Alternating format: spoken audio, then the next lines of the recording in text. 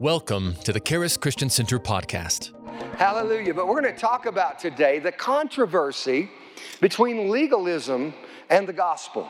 There's a controversy between legalism and the gospel, and really we've seen it building in John 7 and John 8, and now finally in John 9. So we'll start with John 9:16, and then we'll go back. This says, "Therefore said some of the Pharisees, this man is not of God because he doesn't keep the Sabbath day. Others said, how can a man that is a sinner do such miracles? And there was a division among them." Did you know sometimes the gospel causes division? Now, when we were in John chapter 7, verse 43, it says there was a division among the people because of him. In John chapter 7, the legalists did not believe in who he was. And so Jesus caused conflict, right? There was controversy between understanding who he was, the law, and legalism, right? Legalism and the gospel confronted. And then in John chapter 8, there was a conflict again. In John chapter 8, we read verse 5 through verse 7. Then they said, "Now Moses in the law commands us that such should be stoned.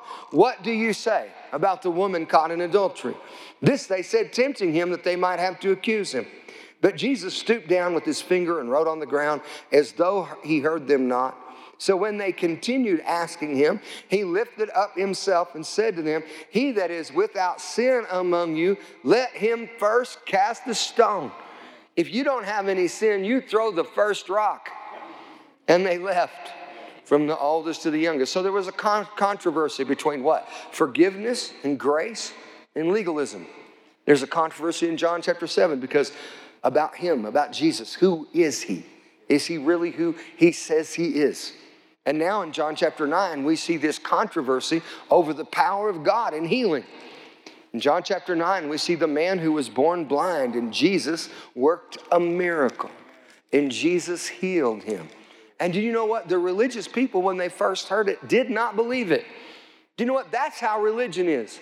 If your first aspect when you hear about a miracle is not to believe, it's because you're connected more to religion. You're connected more to your senses. You're like doubting Thomas. You're connected more to what you see than the supernatural.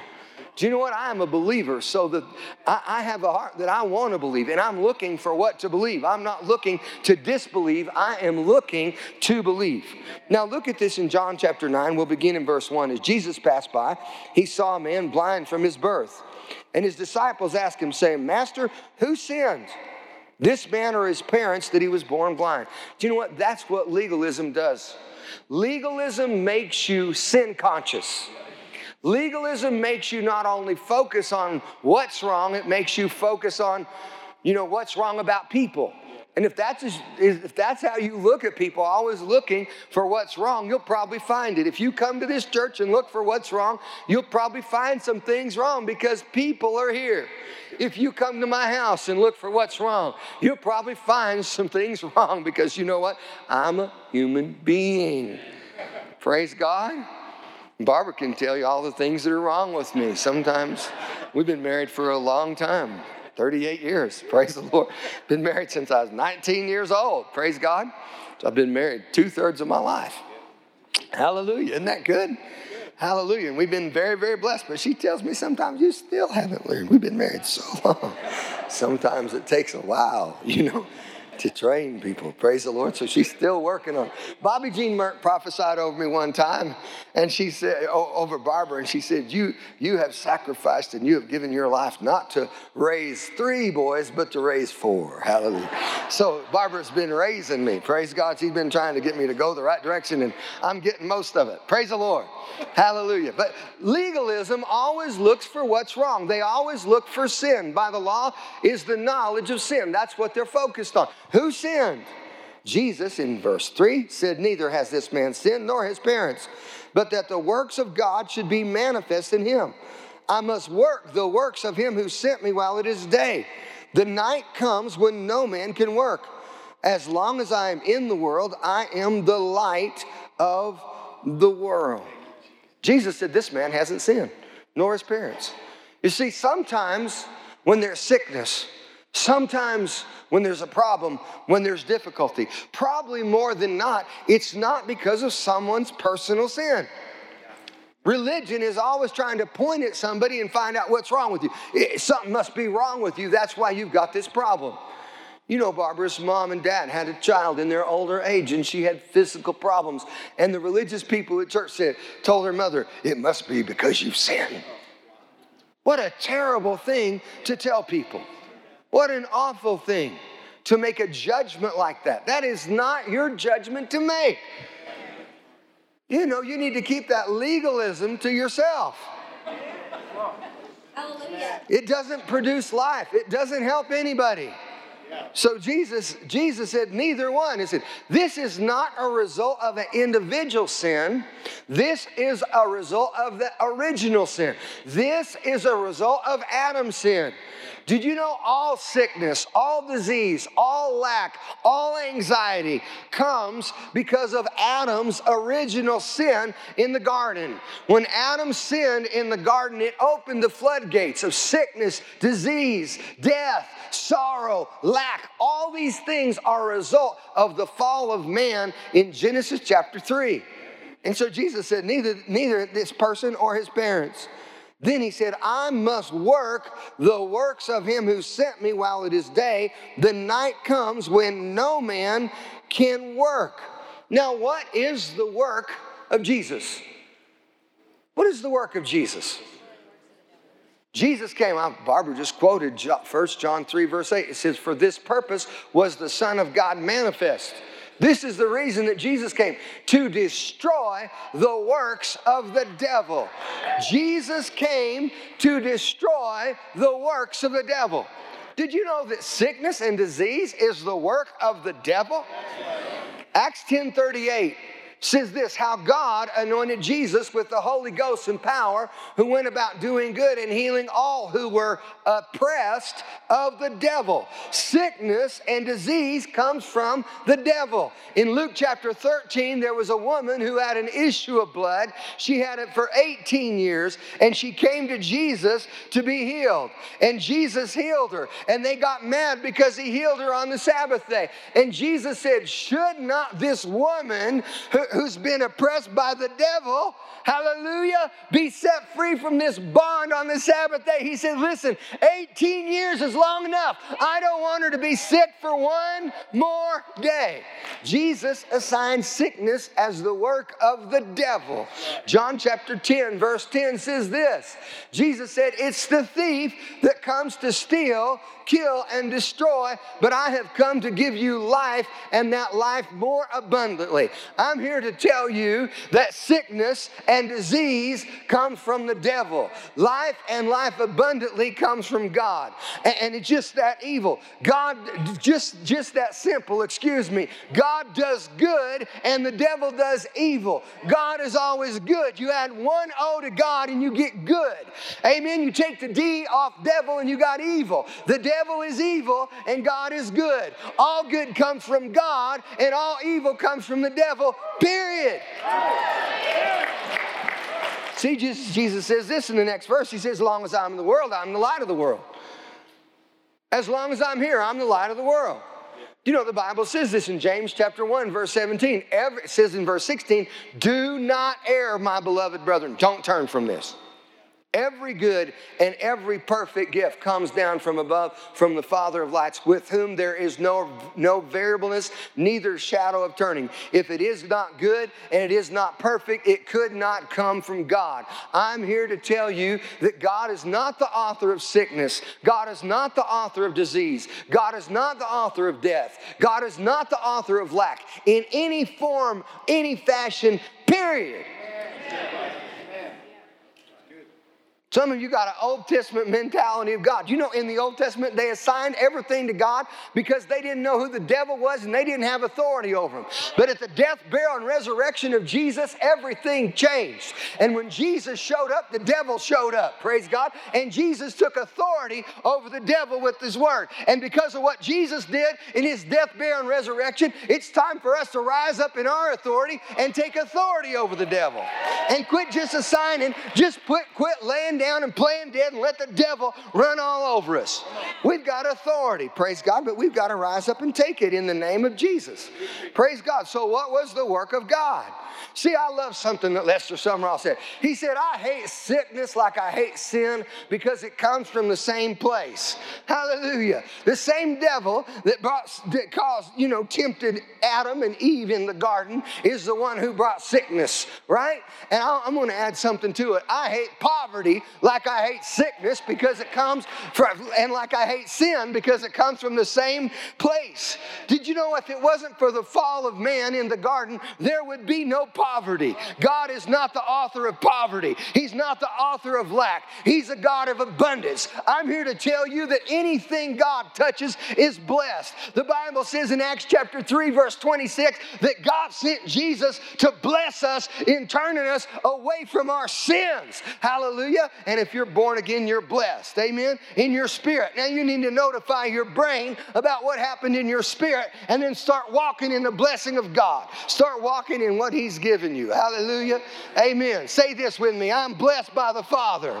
I'm blessed by the Son. I'm blessed by the Holy Ghost. I'm blessed by the 3-in-1. I'm blessed in my body. I'm blessed in my spirit. I'm blessed in my mind. I'm blessed coming in. I'm blessed going out. I'm blessed in the city. I'm blessed in the field. I'm blessed everywhere. I'm blessed in my refrigerator and in my bank account. Glory to God. I'm blessed in Jesus' name. My children are blessed. Amen. All the works of my hands are blessed. I'm blessed in my business in Jesus' name. Everything I touch prospers. I'm blessed by the Lord, the possessor of heaven and earth. I am blessed. Do you know that's a covenant? Those are covenant. I'm just quoting the word to you. I'm not saying anything but the word, but that's the covenant. We have a covenant of blessing in Christ. In fact, the Bible tells us in Galatians chapter 3, verse 13, that Christ has redeemed us from the curse of the law, being made a curse for us. For it is cursed, for it's written, cursed is everyone who hangs on a tree, so that the blessing of Abraham might come on the Gentiles through Jesus Christ, that we might receive the promise of the Spirit through faith. That's Galatians chapter 3, verse 13 and verse 14. So what are the works of Jesus? The works of Jesus are to destroy the works of the devil. The work of the devil is sickness. The work of the devil is disease. The work of the devil is the curse. The work of the devil is lack. Amen. Do you know if you study the blessing and the curse? Let's just talk about it for a minute. If you study in Deuteronomy 28, the blessing and the curse, the first 14 verses are blessing. The last 54 verses are curses. But I read the curses as well as I read the blessing. Now, I just quoted a bunch of the blessings to you. Amen. But I read the curses. And when I read the curses, I find out that I'm redeemed from weakness of heart. I'm redeemed from weak knees. I'm redeemed from the itch and the botch and the scab. Praise God. And I'm redeemed from every sickness and disease that's not written in the book. Besides that, I'm redeemed from emerods. Emerods are tumors. I'm redeemed from cancer in the name of Jesus. I find out the Bible says that I'm redeemed. Did you know what? Sickness is included in the curse. Every sickness and every disease, not only those written in the book, everyone not written in the book is included in the curse. So I'm redeemed from the curse. Amen, of sickness. Not only is sickness part of the curse, poverty is part of the curse. If you read the curse of the law, God said, it's going to rain dirt on you. It's going to blow. The rain's not going to come. The wind's going to blow until you go broke and you're sick and you're poor and you become a slave and you die. I mean, you read the curse. It's violent. Amen. And you know what? I find out I'm redeemed from the curse. So not only am I redeemed from sickness, I'm redeemed from poverty. That's part of the curse. I'm redeemed from poverty. I don't lay claim to poverty. This is not a poor man. Come on. Hallelujah. I'm a blessed man. Amen. Hallelujah. Amen. I'm redeemed from poverty. I found out that. I started believing, and it's working in my life. I have opportunity every once in a while for it to go the other way, but I keep believing, amen, that I'm blessed, and I keep walking in it. Amen. Hallelujah. I found out that I'm a healed man, and I keep walking that out. I have opportunity. I've had a few opportunities since I found that out to die, but I passed them up. Amen. Praise God. Amen. I'm not a slave. Do you know what he said? You'll be sick and you'll be poor until you become a slave, and then you'll die. That's the curse of the law: sickness, poverty, slavery, and death. Jesus came. He was crucified. He took the curse, Galatians 3:13, so that you can be blessed. So sickness, poverty, slavery to sin, right? He freed us from slavery. You're no longer a slave, but you're a son, and you got authority. You don't have to sin. Glory to God. And not only that, death.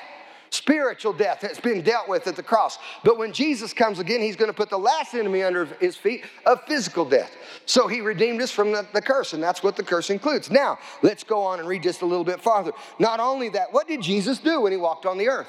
Well, if you read Matthew chapter 4, verse 23 to verse 25, and Matthew chapter 9, verse 35, you'll find that Jesus went about, what did it say? He went preaching the gospel of the kingdom and teaching in their synagogues and healing every sickness and every disease among the people, and every kind of sickness and every kind. Not only did he heal every kind of sickness, he healed every sickness and every disease among the people.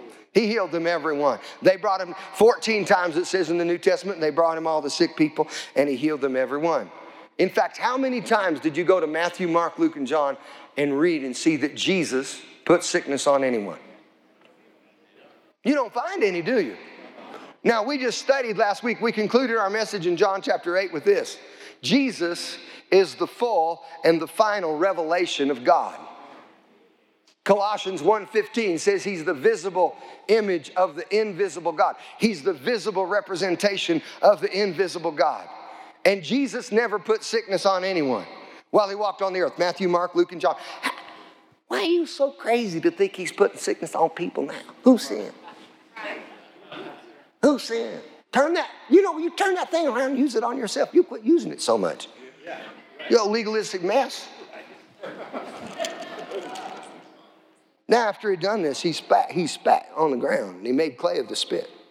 And he anointed the eyes of the blind man with the clay. And he said unto him, go wash in the pool of Siloam, which by interpretation is sent.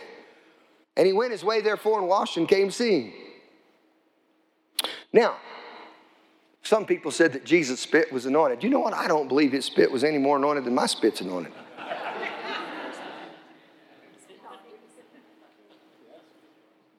You know, when Jesus was on the cross and they cursed him, they spit on him. And you see a few times that Jesus spit. There was a blind man, and right here, he spit and made mud, put it on his eye. Right? There was a deaf man, and he spit, put it in his ears. There was a dumb man, and he spit and touched his tongue. You know what Jesus was doing? To spit on something was to curse it. He said, this is cursed. He was cursing the sickness. Amen? I've had a lot of success praying for people with cancer. Now, not every person that I prayed for with cancer has been healed. I wish I could say that. But I've had a lot of success in praying for people with cancer, and I've seen a lot of people with cancer healed. And when I pray for people with cancer, usually I curse the cancer. I'm not cursing them, and I tell them, listen, I'm not cursing you, but this cancer is a curse. And it comes from the devil. Deuteronomy 28:27 lists emerods or tumors as part of the curse. And I curse the cancer. And I command it to go into remission.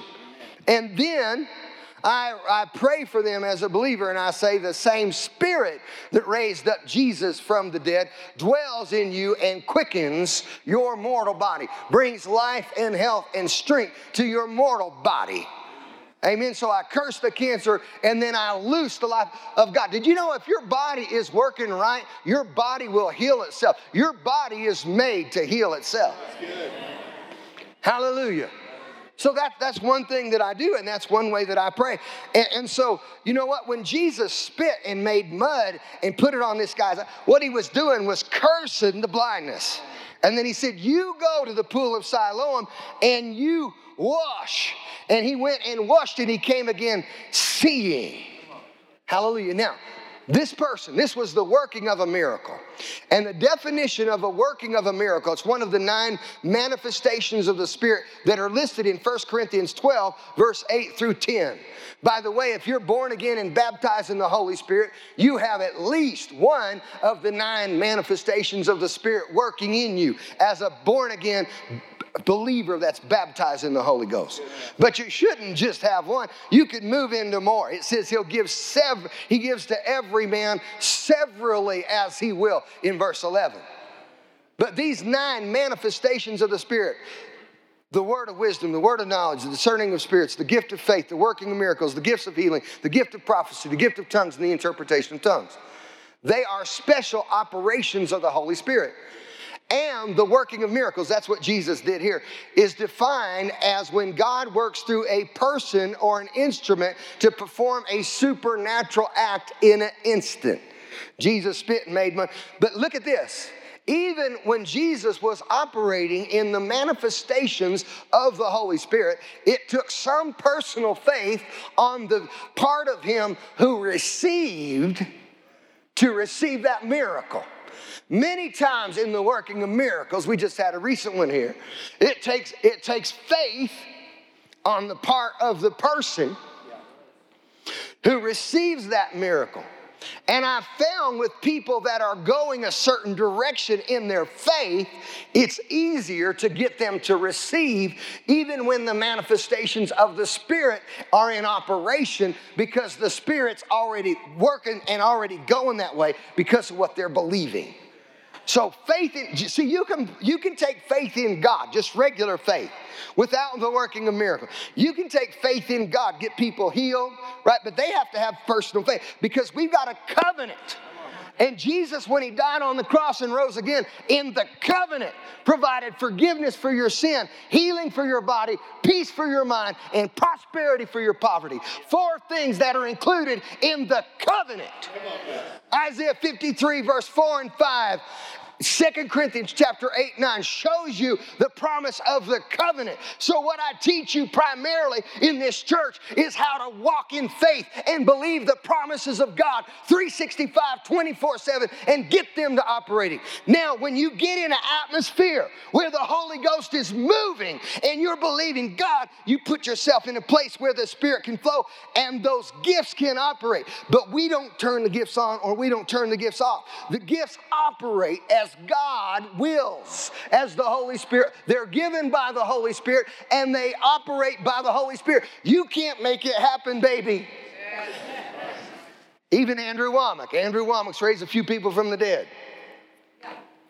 Barbara raised one person from the dead. I prayed for one person the other day that quit breathing and their heart wasn't beating. And then their heart started beating and they started breathing. Okay, Carly prayed for a little baby a couple of years ago, 2 years ago, that had died. They brought it to a meeting. They put it in Carly's arms. She prayed for it. The baby came back to life. Okay, so we've seen a few people raised from the dead around here. Okay, but Andrew Womack actually says this, and Andrew Womack teaches you primarily on the blessing of the covenant because he wants you to know about faith in God that works 365, 24/7. But with the working of miracles, right, he says this. He says, like when he's prayed for people that have been raised from the dead, either it's there or it's not there. And if it's not there, you're not going to make it happen. You can't do that in your own strength, in your own power. That has to be that's an operation of the Holy Ghost. That would agree with what Dr. Lester Sumrall, Oral Roberts, and Kenneth E. Hagin, right, all said about the manifestations of the Holy Spirit and the working of miracles, raising people from the dead. They said in raising people from the dead, there has to be 2 gifts operational, which are the working of miracles and the gift of faith. And if those gifts aren't operational, you're not going to raise somebody from the dead. Okay? So even Andrew Womack, who doesn't focus a lot on the gifts of the Spirit because he wants you to know how to operate in the blessing of the covenant 365, 24/7, will tell you in some cases if there's not an operation of the Spirit, if it's not there, it ain't going to happen. Because that's not just your simple faith, that's an operation of the Spirit. And those gifts operate, they're given by the Spirit as He wills. And they operate as He wills. You don't just turn them on or turn them off. Otherwise, somebody, and there's more than one gift of healing. If that wasn't so, then somebody who would operate in certain gifts, they could just, every person they'd pray for in certain areas would be healed. Now, some people have had really good success in certain areas because they have a certain level of that operation. But at the same point in time, and I know there's certain areas where I operate in certain gifts of the Holy Spirit. So say if somebody comes up here and they ask for prayer in 5 things, right? And one of the 5, I know that I operate in a gift of healing, for instance, in that area. I won't tell them, but I'll pray for that thing first. Because I know, because I've operated in a gift of the Spirit in that realm, I know that when I pray for that specific area, I have more success in getting victory. So I'll pray for that first, and then they receive in that area. Then, wow, then they begin to exert faith in these other areas, and we get them healed in several areas. Does that make sense? So I understand there's operation of the Spirit, and this was an operation when Jesus healed this man of a working of miracles. He was born blind, and now he was seeing. So the neighbors, therefore, in verse 8, as they were watching this, saw him that had been blind, and they said, "Isn't this he that sat and begged?" Some said, "This is he." Others said, "He looks like him." But he said, "I'm he." Therefore they said, "How were your eyes open?" He said, "A man that is called Jesus made clay and anointed my eyes and said unto me, go wash inside the pool of Siloam and wash. And I went and washed." See, he operated in a personal faith, and I received sight. Then they said unto him, "Where is he?" He said, "I don't know." So they brought him to the Pharisees that was aforetime blind. And it was a Sabbath day when Jesus made the clay and opened his eyes. Then the Pharisees also asked him how he received his sight. He said unto them, "He put clay on my eyes and washed. I went and washed and see." Then said some of the Pharisees, "This man's not of God because he doesn't keep the Sabbath day." Others said, "How can a man that's a sinner do miracles like this?" And there was a division among them. Again, sometimes the gospel comes into confrontation with legalism, and there's division. Then they said to the blind man, "What do you say of him that opened your eyes?" He said, "He's a prophet." The Jews did not believe concerning him. See, they naturally went the unbelief route, that had been blind, and they received his sight until they called the parents of him that had received his sight. And they asked them, and they said, "Is this your son, who you say was born blind? How does he now see?" And his parents answered them and said, "We know that this is our son. We know that he was born blind. But by what means he now sees, we do not know, or who opened his eyes, we do not know. He is of age. He's old enough. Ask him. He'll speak for himself." These words spoke his parents because they feared the Jews. Legalism causes fear.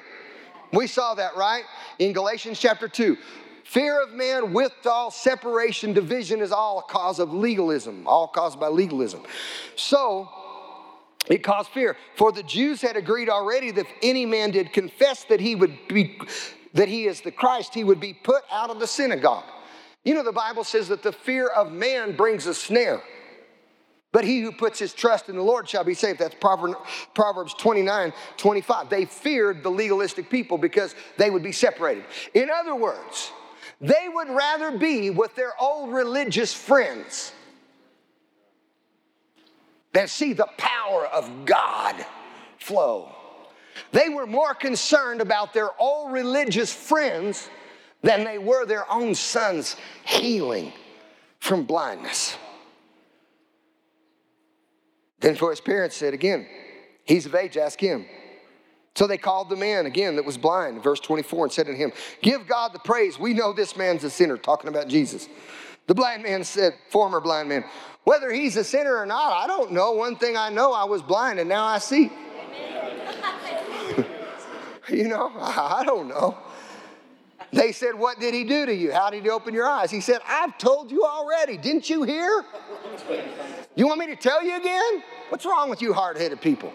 You know, religion makes people hard-headed, hard-hearted. "Will you be his disciples?" And they reviled him and said, "You are his disciple, but we are Moses' disciple. We know that God spoke to Moses. As for this fellow, we don't know where he is." And the man answered and said unto them, "Why, herein is a marvelous thing, that you know not where he came from, and yet he's opened my eyes. Now we know that God does not hear sinners, but if this man be a worshiper of God and does his will, he hears him. Since the world began," listen to this. This man just got in. Listen to him preach. It was not heard that any man opened the eyes of one born blind. If this man were not of God, he could do nothing. Then they answered and said unto him, you were altogether born in sin, and do you teach us? And they threw him out. Well, they were all born in sin. Now, look at this. Look at what happened. Number one, these people were more concerned about their religion than their relationship with God. Right? The parents were more concerned about their relationship in the religious church than their relationship with Jesus. Right? The parents were more afraid of the religious leaders than they respected God. So do you want religion or relationship? Do you want fear or faith? See, they had a fear of man. This young man that got healed had faith in God. Do you know faith in God will change your life? Amen. James chapter 1 says this in verse 5 through verse 8, and I'm going to read it really quickly. If any of you lack wisdom, let him ask of God, who gives to all men liberally and upbraids him not, and it will be given. But let him ask in faith, nothing wavering, for he who wavers is like a wave of the sea, driven with the wind and tossed. When this man put faith in Jesus, he kept his faith in Jesus. When he confessed the lordship of Jesus, amen, he held on to his faith, his confession of Jesus as Lord. He did not back down. He did not waver. He did not go another way. When they questioned him, you know, when they tried him, he says, if you're going to ask in faith, don't waver, for he that wavers like a wave of the sea driven with the wind and tossed. For let not that man think that he will receive anything of the Lord. You got to make a decision. I'm going to believe God, and I'm going to stand, and I'm not going to turn around. I'm not going back. Amen. And a double-minded man, he says, a double-minded man is unstable in all of his ways. This man was not double-minded. He held on to the truth. Then they answered him, verse 34, John 9, verse 34. You are altogether born in sins. Do you teach us? And they cast him out. Now here again, here's the works of religion. They threw him out. See, his parents were accepted by the religious leaders, but they were rejected, right? In the realm of faith. This man was accepted by Jesus, but he was rejected, right? Accepted by Jesus, but rejected by the religious leaders. They cast him out. Do you know the Bible actually talks about this in Galatians chapter 4? We're talking about the law and grace. We're talking about the confrontation between legalism and the gospel. In Galatians chapter 4, verse 29, it says, he that was born after the flesh persecuted him that was born after the spirit, even as so it is now. Do you know, legalistic people are always pointing out somebody else's faults. You got to get over pointing out everybody else's faults and start looking at what's right rather than what's wrong. If you're just looking at what's wrong all the time, you'll find it because everybody's got faults. But you got to start looking for what's right. Now, if you read Galatians chapter 4, verse 22 to verse 31, it's comparing. It's a type of the law and the gospel, right? It's a type of grace and legalism. And he's comparing the two sons of Abraham, Ishmael and Isaac. It says this in verse 22. For it is written that Abraham had two sons, one by a slave girl, the other by a free woman. One by Hagar and one by Sarah. Did you know Hagar was never God's idea? Hagar was Abraham and Sarah trying to help God accomplish something. How many of you ever done that? I lift both of my hands because I've done it more than once, okay? We hear the promises of God and then we go in our own strength and we try to accomplish something, and at the end you can tell it was us and it wasn't Jesus. At the end they could tell this. But he that was born of the slave girl was born after the flesh. But he that was of the free woman was by promise. Which things are a type, a shadow, an allegory. For these are two covenants, one from Mount Sinai, the law, which genders to bondage, which is Hagar. See, the law produces slavery, grace produces freedom, the gospel produces freedom. For this Hagar is Mount Sinai in Arabia, which answers to Jerusalem, which now is in bondage with her children. But Jerusalem, which is above, is free, which is the mother of us all. In other words, the gospel, grace leads to dominion, right? The law, legalism leads to apathy. Jerusalem, which is above all, is the mother of us all. The gospel of grace is the mother of us all. You got saved by grace. Amen?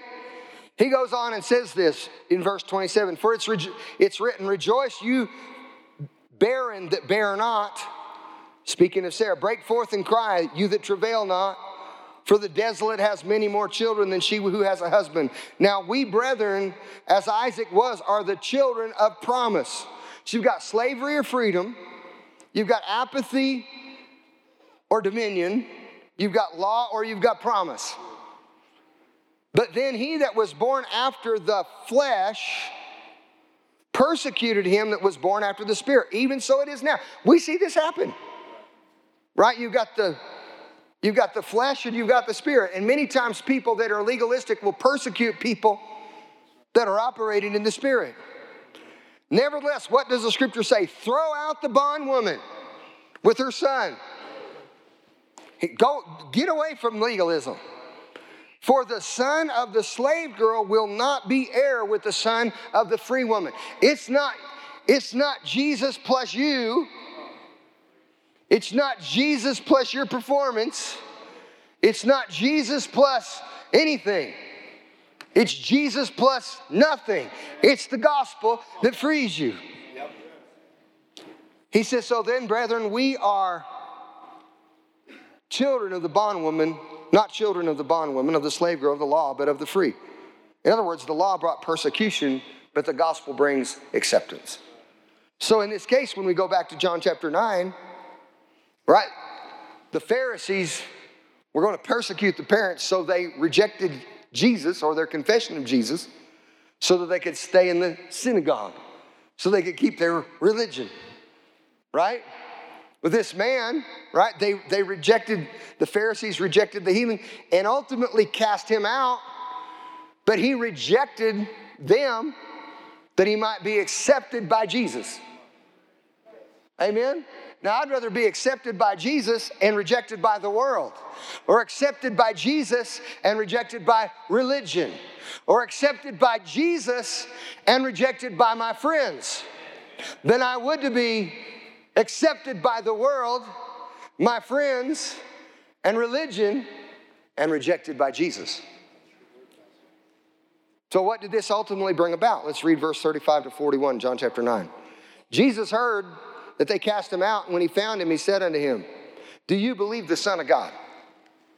Do you believe? What was the higher purpose? You see, there was a purpose in Jesus healing the man. Why? Because Jesus loves humanity. Jesus wants to save humanity, heal humanity, free humanity, bless humanity. That's Jesus' purpose. That's the gospel. But there's a greater purpose of this miracle, and you can see this all through the book of John. And Jesus asked him, do you believe? And he says, who is he, Lord, that I might believe on him? Jesus said, you've seen him, and it's him who talks with you. And he said, Lord, I believe. And he worshiped him. This man believed Jesus. And Jesus said, for judgment I came into this world, that they who see not might see. This man was blind, now he saw. And they which see might be made blind. And some of the Pharisees were with him, heard these words, and they said, are we blind also? Now listen to this. Jesus said, if you were blind, you would have no sin. But now you say we see, therefore your sin remains. Jesus said, ultimately, you are responsible for what you know. So the end of this thing ultimately was this. This miracle caused a division, caused a separation. And it caused those who believe really to believe. And it caused those who did not believe, right, to go the other way. And the scripture actually says this in John chapter 3, verse 36. It says, I have to go there, John 3, 36. He that believes the Son, right? I'll read it. Has everlasting life. But he that believes not the Son shall not see life, but the wrath of God abides on him. So Jesus just showed to these people, right? The man believed him and not only received his sight, but he received eternal life, right? And he showed to the Pharisees that they rejected ultimately Jesus. And in rejecting Jesus, they received judgment, right? He that believes the Son has life. He that believes not the Son shall not see life, but the wrath of God abides on him. Jesus said, hey, for judgment I came, right? And here's the deal. You either have believed and received, or you have rejected. And it's your choice. It's your choice. Amen. Now, you know, when we stand before God, it's going to be just like this.